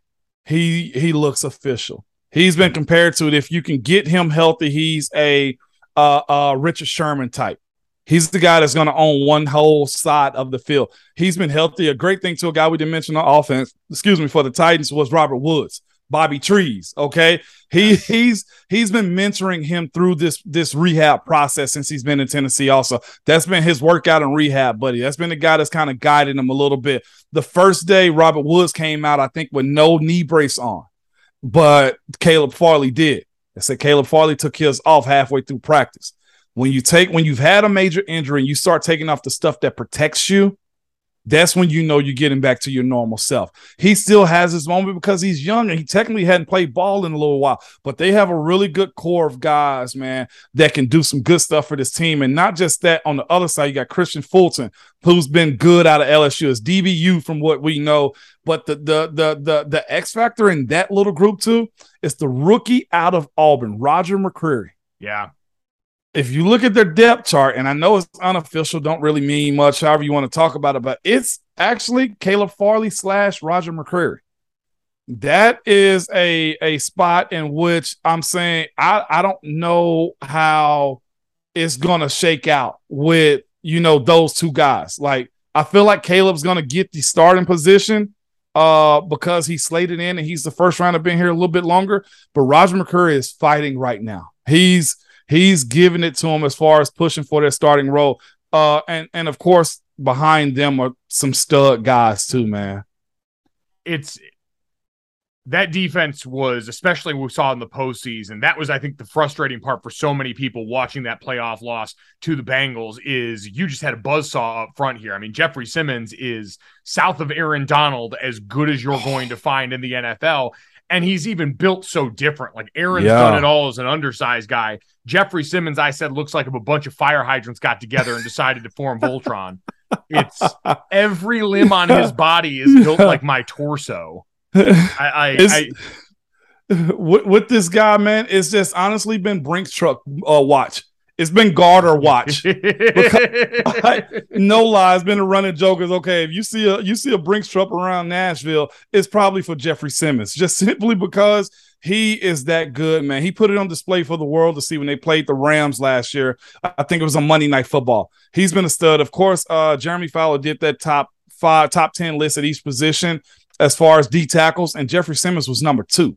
You view it how you want to, but Jeff is good. I never forget the year after I retired, my guys played against him, and they called me after the game, was, talking about the game they won and everything like that. But the number they kept saying was like 98, 98, 98. This guy's good, and he's showing it. And I'm not saying he's Aaron Donald-like. He's his own Jeffrey Simmons. Yep. But the fashion in which he plays relentlessly, the passion in which he plays also, how he goes at guys, no plays off. And not just that, he can stop the run and go get sacks. Like, that's the type of guy he's been this year, man. I even had one of my old teammates reach out to me, Cam Haber, because I was going through the list on my podcast, and he was like, he said, I'm not number 5, I'm number 2. I was like, whoa, Cam, I'm just doing the evaluation of a list. That goes to show where, people kind of hold Jeffrey Simmons, and not just him on that front line too, man. Harold Landry, Bud Dupree, Tierre Tart is a guy. And the most underrated signing I feel like almost any team has had is the Nico Ultra. They have a squad. This defense gets after it. Unless to the point as far as the secondary goes, rushing coverage always works together. Yep. Those dudes up front get after the quarterback, man, and that's something that I'm looking forward to seeing. Honestly, we walk through these two teams, the Colts and the Titans, they really sound a lot alike, Mike. Yeah, it's remarkable. I'd say the one spot that's most curious for both, and in Indianapolis, Michael Pittman really stepped up as the dude. They didn't have a clear number 2 last year that they could count on a lot, so they draft Alec Pierce out of Cincinnati. Yeah. For Tennessee, you mentioned Bobby Trees, one of the best nicknames in the NFL. Love it. Apps, flawless, no notes. Him and Traylon Burks there. A.J. Brown and the trade that happened at the draft was one of the real big whoa moments at the beginning of the draft here.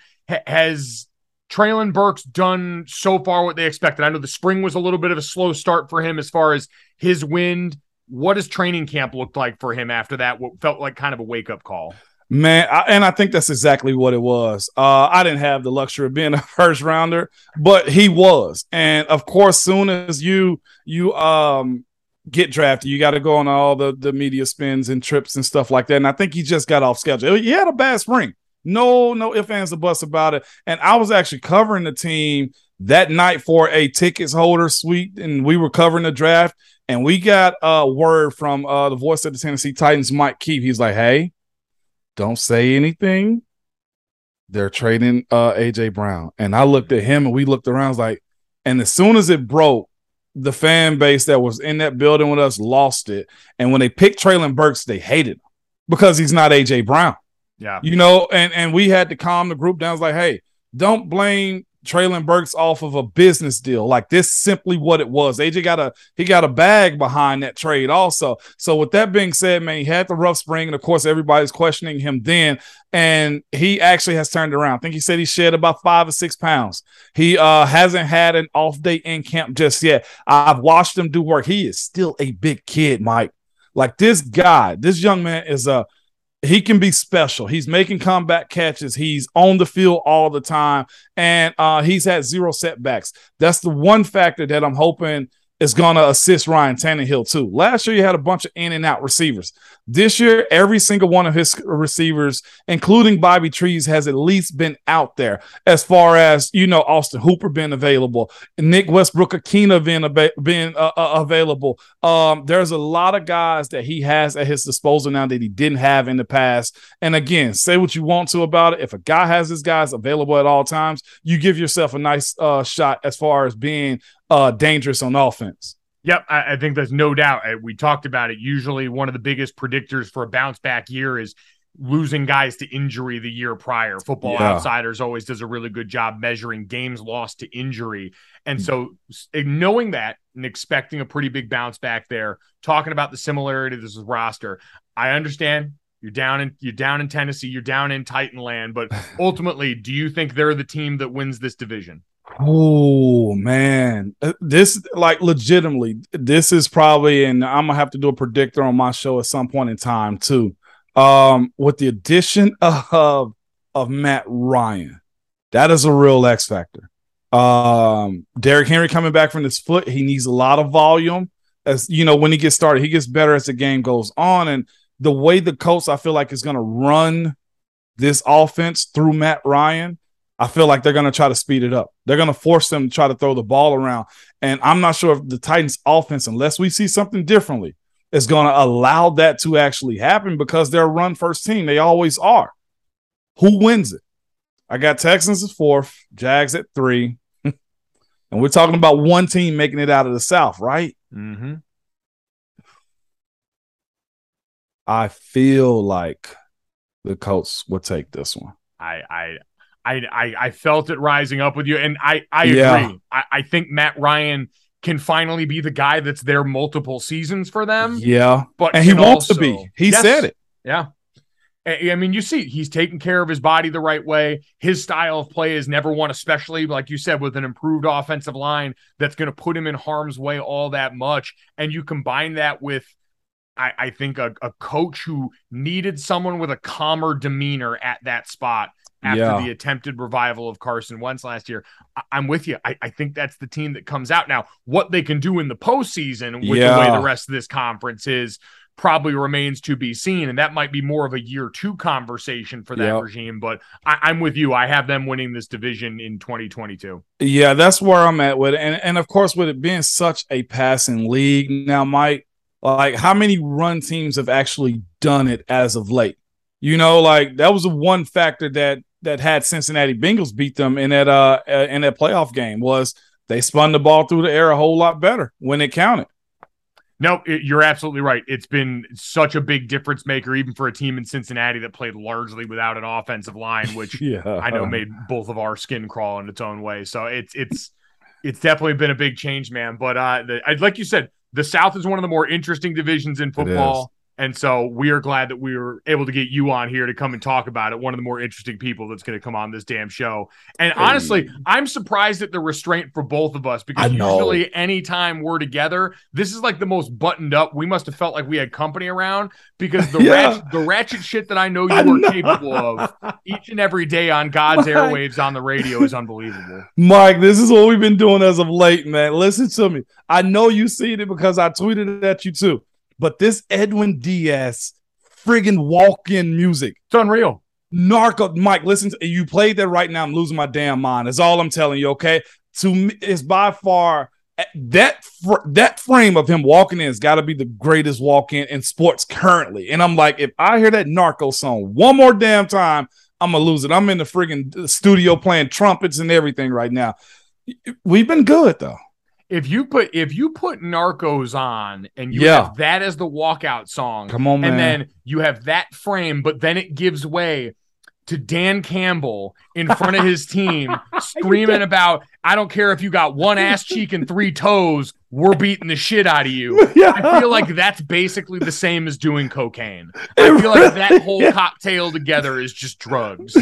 This is freaking Scarface, okay? That's basically just go right through the whole pile, Mike. Well, how the heck? See, now we're getting ratchet. This is what you was looking. Your ass was looking for this, and I knew it. I gotta sneak a little bit on the back end. I know what you like because it's the same shit that I like. Same shit, Mike. I promise you, and I love you for it, dog. It's the absolute best. Ramon, you're the man. We appreciate you making some time for us here, man. We will be talking to you plenty during football season, I'm sure, as we finally get to put the pads on and do this damn thing. And now that I know what time zone you're in, yes, how the hell we messed that up? You know what? Didn't have enough reps. Like I said, we got to get a quarter through the season too before we're ready to be on the page that we need. Look at you using the information that I gave you. There you go, man. You thought ass. Sound the trumpets, it's horse racing time. So saddle up for the action with DK Horse, an official DraftKings affiliate. Right now, new customers who download the DK Horse app can get a 100% deposit bonus up to $250. Just deposit $25 or more and complete the playthrough requirement. Wager on your favorite horses, then watch the races live right in the app. Download the DK Horse app now. New customers get a 100% deposit bonus up to $250 when they opt in with code GOLIT. Only on the DK Horse app. Gambling problem? Call 1-800-GAMBLER. 18 plus, 21 plus in certain states to open or access an account and resident of a state where DK Horse is available. Eligibility restrictions apply. Void where prohibited. One per new customer. Match calculated on first deposit up to a maximum of $250. Deposit requires 2-time playthrough of settled wager within 168 hours. Bonus released in $25 increments. Deposit and eligibility restrictions apply. See terms at dkhorse.com. All right, thank you again to Ramon. Check out the podcast, like we mentioned, the Ramon Foster Show. Make sure you check out J. Martin Ramon on 104.5 The Zone in Nashville. Awesome stuff from an awesome player.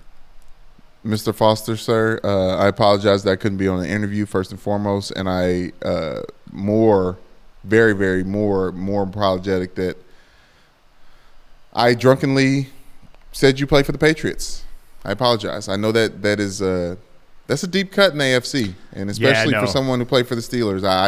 I was not my intention. I was trying to be respectful. In the interest of being respectful, I want to just give everyone a little window into an argument that derailed this podcast. Will not make the podcast, but I want to simply ask a question, and I don't want to tell anyone which side of this we were on. Okay. I just want to ask the question. Okay. At Gojo Show on Twitter, at Brother Brandon, at Mike Golick Jr. As always, leave us a 5-star rating on Apple Podcasts and a review. And all I want to know, does Drake, the musical artist, the former actor, does Drake have that dog in him? That's all I want to know. Does Drake have that dog in him? Not is he successful? Not is he well-liked? Not is he popular? I just want to know if he has that dog in him. Yes, in the way that we communicate about having the dog. I say, in a year where we have talked about that more than any other year I can remember, where having that dog has risen to prominence. We've talked about it with Zach Wilson out here reportedly having sex with his mom's friend. Yep. Like definite dog behavior. We want to know if Drake has that dog in him. Let us know. You know how to talk to us. I have a poll up on my Twitter right now at Mike Golick Jr. It should be open for most of the day. Does Drake have that dog in him? I would suggest not participating in the poll. Let it get. Why? Let it. It's already off the rails, to be honest with you. But we can. Like I said, we're not telling on ourselves here. So no, I'm not. Done. Well, I mean, I'm done. What's off the rails about it, Brandon? I said I'm not. I'm done. I would like to hear some people's pressed. opinions. It seems that people want to quickly people think this is a great prompt to get a joke off. Like where it's like, oh, let me see what I can say funny. It's like no, haha. We understand you're funny. We understand that Drake is very popular. We understand you have your takes on him.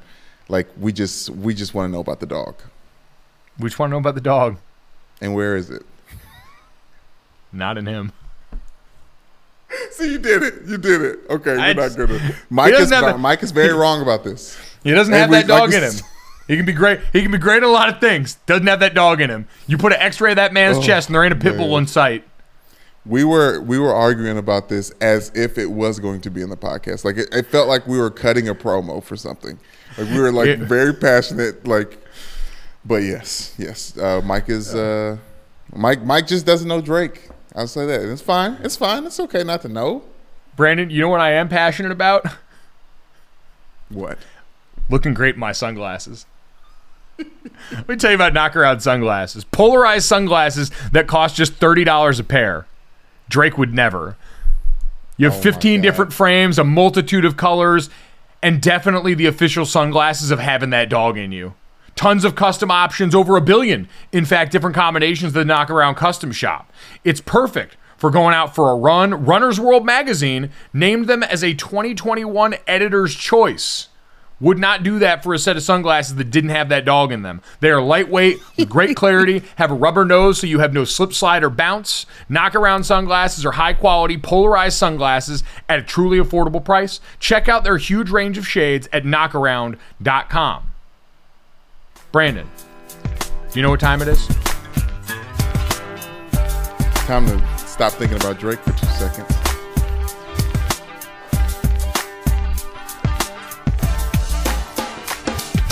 What would you do if your son was at home, crying all alone on the bedroom floor, cause he's hungry, and the only way to feed him is this, that, and the third for a little bit of money, and his daddy's gone somewhere smoking rock now, in and out of lockdown. I ain't got a job now, so for you, this is just a good time, but for me, it's this, that, and the third. That was really good. You rebounded nicely because I can't tell you guys how flustered Brandon has been trying to explain to me how Drake has that dog in him. So for him to pull that together, that's borderline your flu game. We already mentioned you're drunk off the power of prayer with your sons late in the week here, playing hurt and injured, which Brandon is the perfect segue into this because Tuesday night we saw the premiere of the new season of HBO's series Hard Knocks, going behind the lines of training camp with the Detroit Lions this year. And Brandon, through one episode, Man Campbell and this team have me ready to run through a fucking wall. Campbell. From the opening, so Brandon, if you were to power rank what we saw from the opening episode of Hard Knocks, this is what I have. Tell me if you agree with this, because watching the way that they laid this out, I think there's a clear hierarchy of what we saw in episode 1 of Hard Knocks, which this is a team that was bad football team last year. Jared Goff's your quarterback. They pick Aiden Hutchinson as their top pick out of Michigan in the draft. They've got an awesome staff full of former players. So this is what I came up with. My favorite I'll start from the back end of this. Number 6. This is a college football playoff style thing. So first 2 out and then the top 4. Dan Campbell and the up-down story. At one point in the episode, Dan Campbell does, I believe, 50 up-downs with the defense because they lost some sort of competitive period against the offense, and tells the story about how he busted his ass in his house over a dog gate, almost broke his wrist, and so his response was to just tape it up and to go out there and pay the piper on the up-downs with his team. Had that at number 6. Simply because he didn't break it as well. Like we found out, like a true football guy, because he is a football guy. We found out about I don't want to call it an injury because you either play hurt or injured. We found out about him hurting himself after the deal had been done. Exactly. No complaints beforehand. Grit, like it says on the wall. Number 5, I had Jamal Williams' speech at their breakdown after practice. Jamal Williams, their running back, incredibly big personality on this team, got emotional, breaking it down with the huddle, talking about how last year wasn't it, and to think about that record when they get tired and how much he loves his teammates in that huddle. Brandon, if that didn't get you fired up, I don't know what will.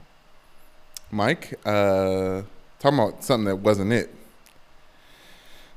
I'm one of those guys that gets really weird about awkward situations on television, like on movies and stuff. Like, I'll cover my eyes if like something's like there's a big reveal or like somebody was overhearing something. During this moment, I closed my eyes a couple times and I pushed pause because I couldn't do it. I understand football rhetoric, but this went too long. This was personal. This was more, I would say, it was like about the team. And then obviously in most things that get emotional, it drips into your own personal narrative, which I feel like we got a little bit of Jamal Williams' struggles over time in that. And like he was talking to himself as much as he was talking to his team, which is what happens in that leadership role. But it went on for about 45 seconds too long, and that's a long time. That's why I agree with, and that's why it's down at number 5 on the list, because it did go too long. The clip that HBO put out was much shorter for the internet, and that was the perfect length here. But I admire the passion, and I like where it came from there. The fact that he got vulnerable in front of his teammates. They talked in this episode a lot, running backs coach Deuce Staley, about saying I love you to your friends and your brothers on the team, which is a great lesson. Which brings us to number 4, the intro of all the former... The intro of all the former players on the staff when they went down the line from Aaron Glenn through Mark Brunell, Deuce Staley, Hank Fraley, all these guys, when they had them intro their playing career and then go into that as one big rip, was awesome, and a reminder of what a dope staff Dan Campbell's put together. It reminds me of the line from Ted Lasso. I do not know. I'm paraphrasing here. The Trent Krim from the Independent article about Ted Lasso says, I don't know if he'll be successful, but I will take no joy in watching them fail if they do. Like, I am rooting for this staff full of former players, a lot of former players of color, who we talk about the problems of hiring minority coaches all the time in this league. You got a staff full of guys that have earned their position, that deserve to be coaches, and just happen to be men of color and guys who have strapped it up before, which I think was awesome. Mike, you're spot on with everything you just said.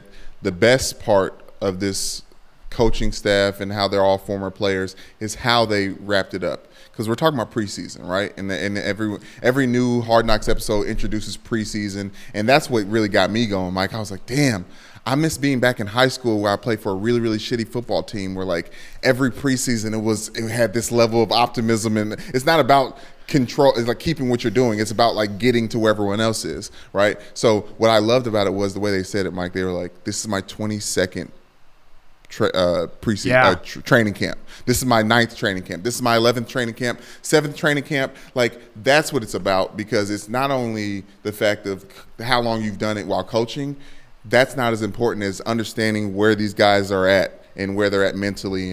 And I mean, hell, a lot of these Hard Knocks episodes or seasons, because they're such bad teams. You know, I think what's the rules, like bottom 3 team of the conference, like there's a bunch of different stipulations to become a Hard Knocks team. Usually they're so bad that there's nothing to root for. It's like a picture of what's the problem is. What we talked about before is like getting a chance to see the dysfunction on full display. This, Mike, for the Detroit Lions under Man Campbell, as you called him, this feels different, man. I'm going to be rooting for them pretty much all season long. And I'm already a Detroit guy, so you kind of always like hope they do decent. But like also as a Detroit guy, you look at the decisions that they've made and how they've built these teams. You're like, it's their own mess. You know, like this is the Ford family's mess. And now I feel like we're all kind of turning a corner how we feel and how we want to root for this team. And this is all episode 1. Speaking of things that made me root for this team even more, number 3 on the list, Deuce Staley and Aaron Glenn talking shit to each other in practice. These are 2 guys that said they've been best friends forever, and you can tell based on the brand of shit talkery that went on, that got real in the competition period for 2 coaches that are very much not in the actual action. Yeah, no, that brought me back to my days, our days at Notre Dame. Remember when Coach Corum Brown, defensive coordinator, and Mike Haywood, Coach Haywood, was the offensive coordinator, and it was my first, like, they really took pleasure in the defense fucking the offense up, or vice versa. And, like, they jawed a little bit too much, Coach Brown, because Coach Brown's a Michigan guy and Coach Haywood's a Notre Dame guy, and that stuff bled over into the coaching staff, which I loved being there at Notre Dame to see that. But this felt like it was a little too much for me, Mike. But I do respect and love the fact that they're excited every practice. It's a lot easier to be excited when you're not hitting anybody either, which they both put in their time. Those are 2 incredibly physical and, you know, well-established players around there. Number 2, Aiden Hutchinson's Billie Jean performance. The rookie shows on this one were exceptional, and Aiden Hutchinson had, I think there were 2 parts of this moment. The first part is, for anyone that's never been through an NFL training camp, it is very customary, as we've seen sometimes in Hard Knocks, when you have the rookies get up and do whatever their rookie performance or song is, it's always name, school, and signing bonus. And there are different levels of response for guys that are undrafted free agent who don't get shit, late round guys who maybe didn't get as much as they should have, although that happens less now that this is all scaled out. And then you get the reaction to Aiden Hutchinson. Aiden Hutchinson, defensive end, Michigan, signing bonus, $23 million. And you watch that room light up like a Christmas tree, because they know, especially the vets, that at some point they're going to take some of that money from him at the rookie dinner. So that reaction's always gold to me. But Brandon, he knew the game when it comes to performing a song in front of your veteran teammates in the NFL, which is make sure you pick a song that the crowd is going to know. And he went with Michael Jackson's Billie Jean, which got everybody going here, and then just commit to it fully and truly.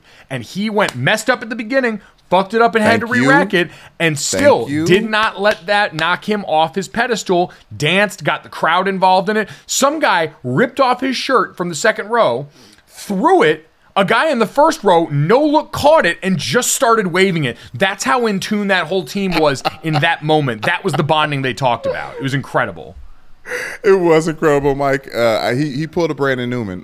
Something I famously do when I go on stage to do stand-up is I trip on the stage or like make something fall. So like everyone's like, oh, what is this klutz doing?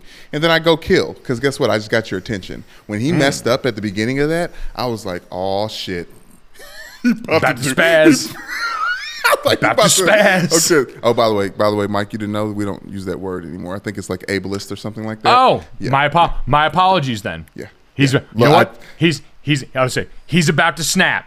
He's about to snap. Hey, he about to go off. He about to go in and off. But I loved I didn't know how good it was going to be, but man, that felt good. I would say in that spot though, for me, was Malcolm Rodriguez and his I don't know what type of Mexican dancing thing he was doing, but the linebacker from Oklahoma State, that quick little the footwork and him not saying the anything footwork at all. And the hip swivel.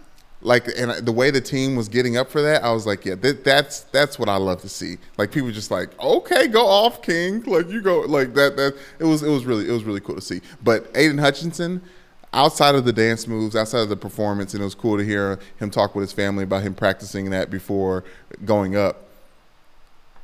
It was the acapella to get people going. It was the Yup. It was. I felt like I was watching Pitch Perfect for a second.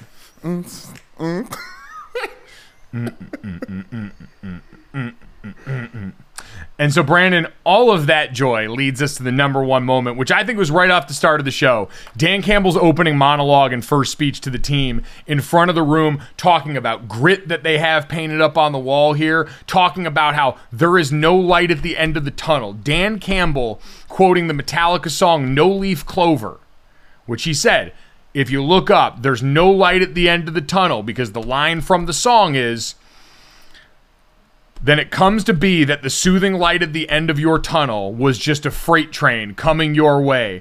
Basically saying, keep your head down, don't worry about what's coming next, and get your shit done.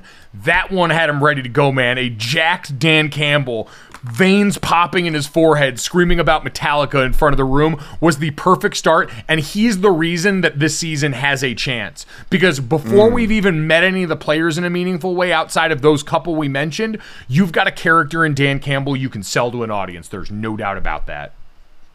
Oh, absolutely. He's just the Mike, it's just, you want to go through training camp with people that love to be there, and that guy clearly loves football. That the fact that he isn't even, it feels like he's not concerned with that record from last year, because he really is focused on this team.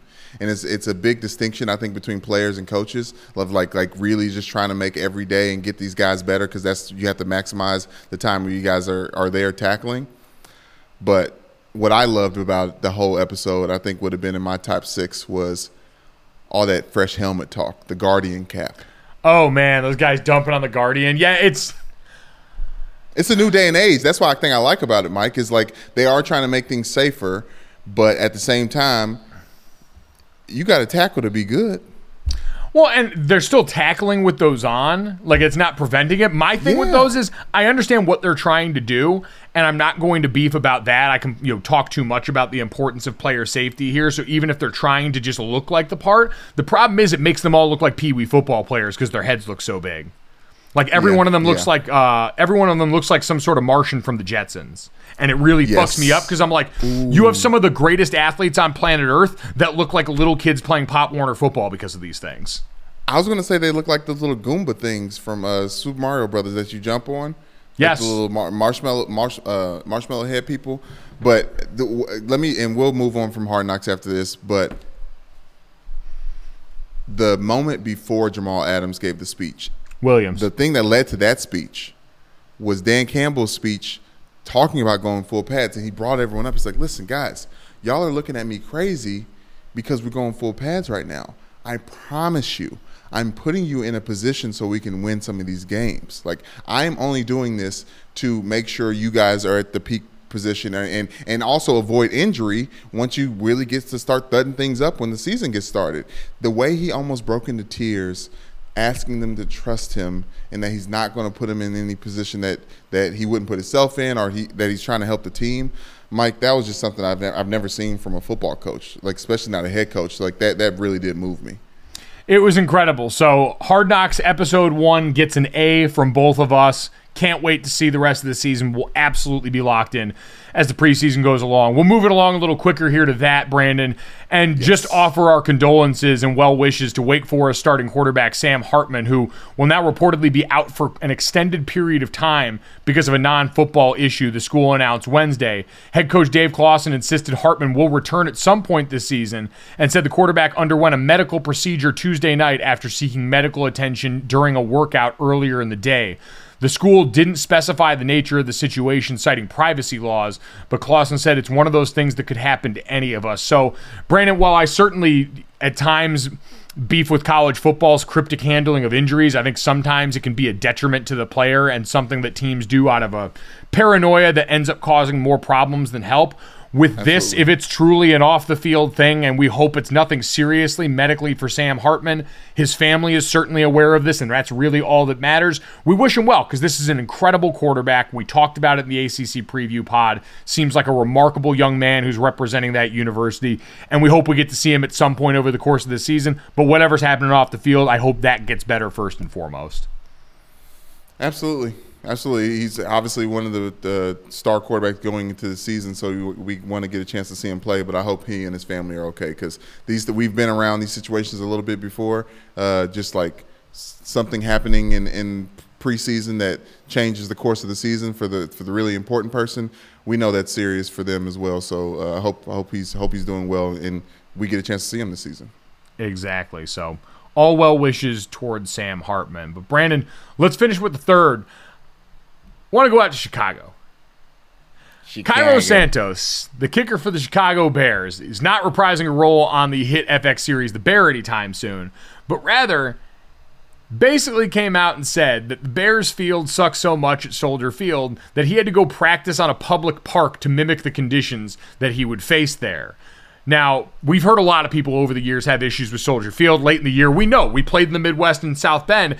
That weather and that climate, especially for them being by the water, extra chews that field up as the season goes along. The weather is always a negative contributor. And he said, quote, that's just a part of Soldier Field. It's going to give a little bit. So you've got to realize the surface you're playing on and get adjusted. That was Robert Quinn, the defensive end that said that. But Cairo Santos said that it's so uniquely bad, he had to go find poorly maintained parks in Florida to simulate the season. He said, I was going to a turf field at a high school, which was perfect. It was almost like, okay, I'm getting too comfortable. So in my neighborhood, there's this soccer field, and the grass is Bermuda grass, and it's real long. And I was like, okay, this is more like it. Like, what an incredible statement about the most powerful league in North American sports that's got more money than God, that has their kickers and players openly talking about, yeah, our field's so trash, we have to go and actually dumb down our offseason training to mimic what we're going to face. Mike, this is very real for us. Do you remember playing USC when we had grass and we were wearing those damn Adidas cleats at Notre Dame? And we were like, well, at least Joe McKnight can get slowed down. Oh, Brandon, there's the famous Bush Push game where they grew out the grass to slow down Reggie Bush. We saw plenty of instances where we were trying to run wide running plays and running backs would just slip and pull up turf in the backfield. All of that is a penalty for playing in the Midwest and trying to be fast doing it. And it's just hilarious to think of the best athletes in the world having to go out and factor this in. It's no wonder that we see all these mock-ups of a potential dome for Soldier Field, or them talking about moving it to Arlington Heights north of the city. For it to be this bad. And I know there's a ton of guys that still love natural grass because it's a lot better on your joints overall, but this is insane. Yeah, I just applaud him for using ingenuity, and maybe we can get a Bears kicker that's consistent. That is true. Listen, the bottom line is let's get results, and you're right. He went and he tried to make sure. I have plenty of coaches who beef with using sleds and chutes when you're getting ready for practice and shit like that because it doesn't mimic game situations. This man went out here and replicated it. So Chicago, Cairo Santos cares, and that's all we can ever ask of our athletes. Obviously cares more than Cody Parker, so cross your fingers. Oh, come on, man. Let that man live. Let that man live.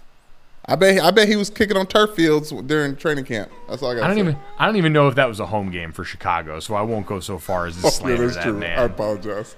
It's true. You can't put the toothpaste back in the bottle, and we can't do that with this podcast either. We thank everyone who's made it this far into the podcast. Download, subscribe, rate, and review Gojo wherever you get your podcast. Leave us a 5-star rating. Let us know if you think Drake has that dog in him. Thanks so much. We'll talk to you tomorrow.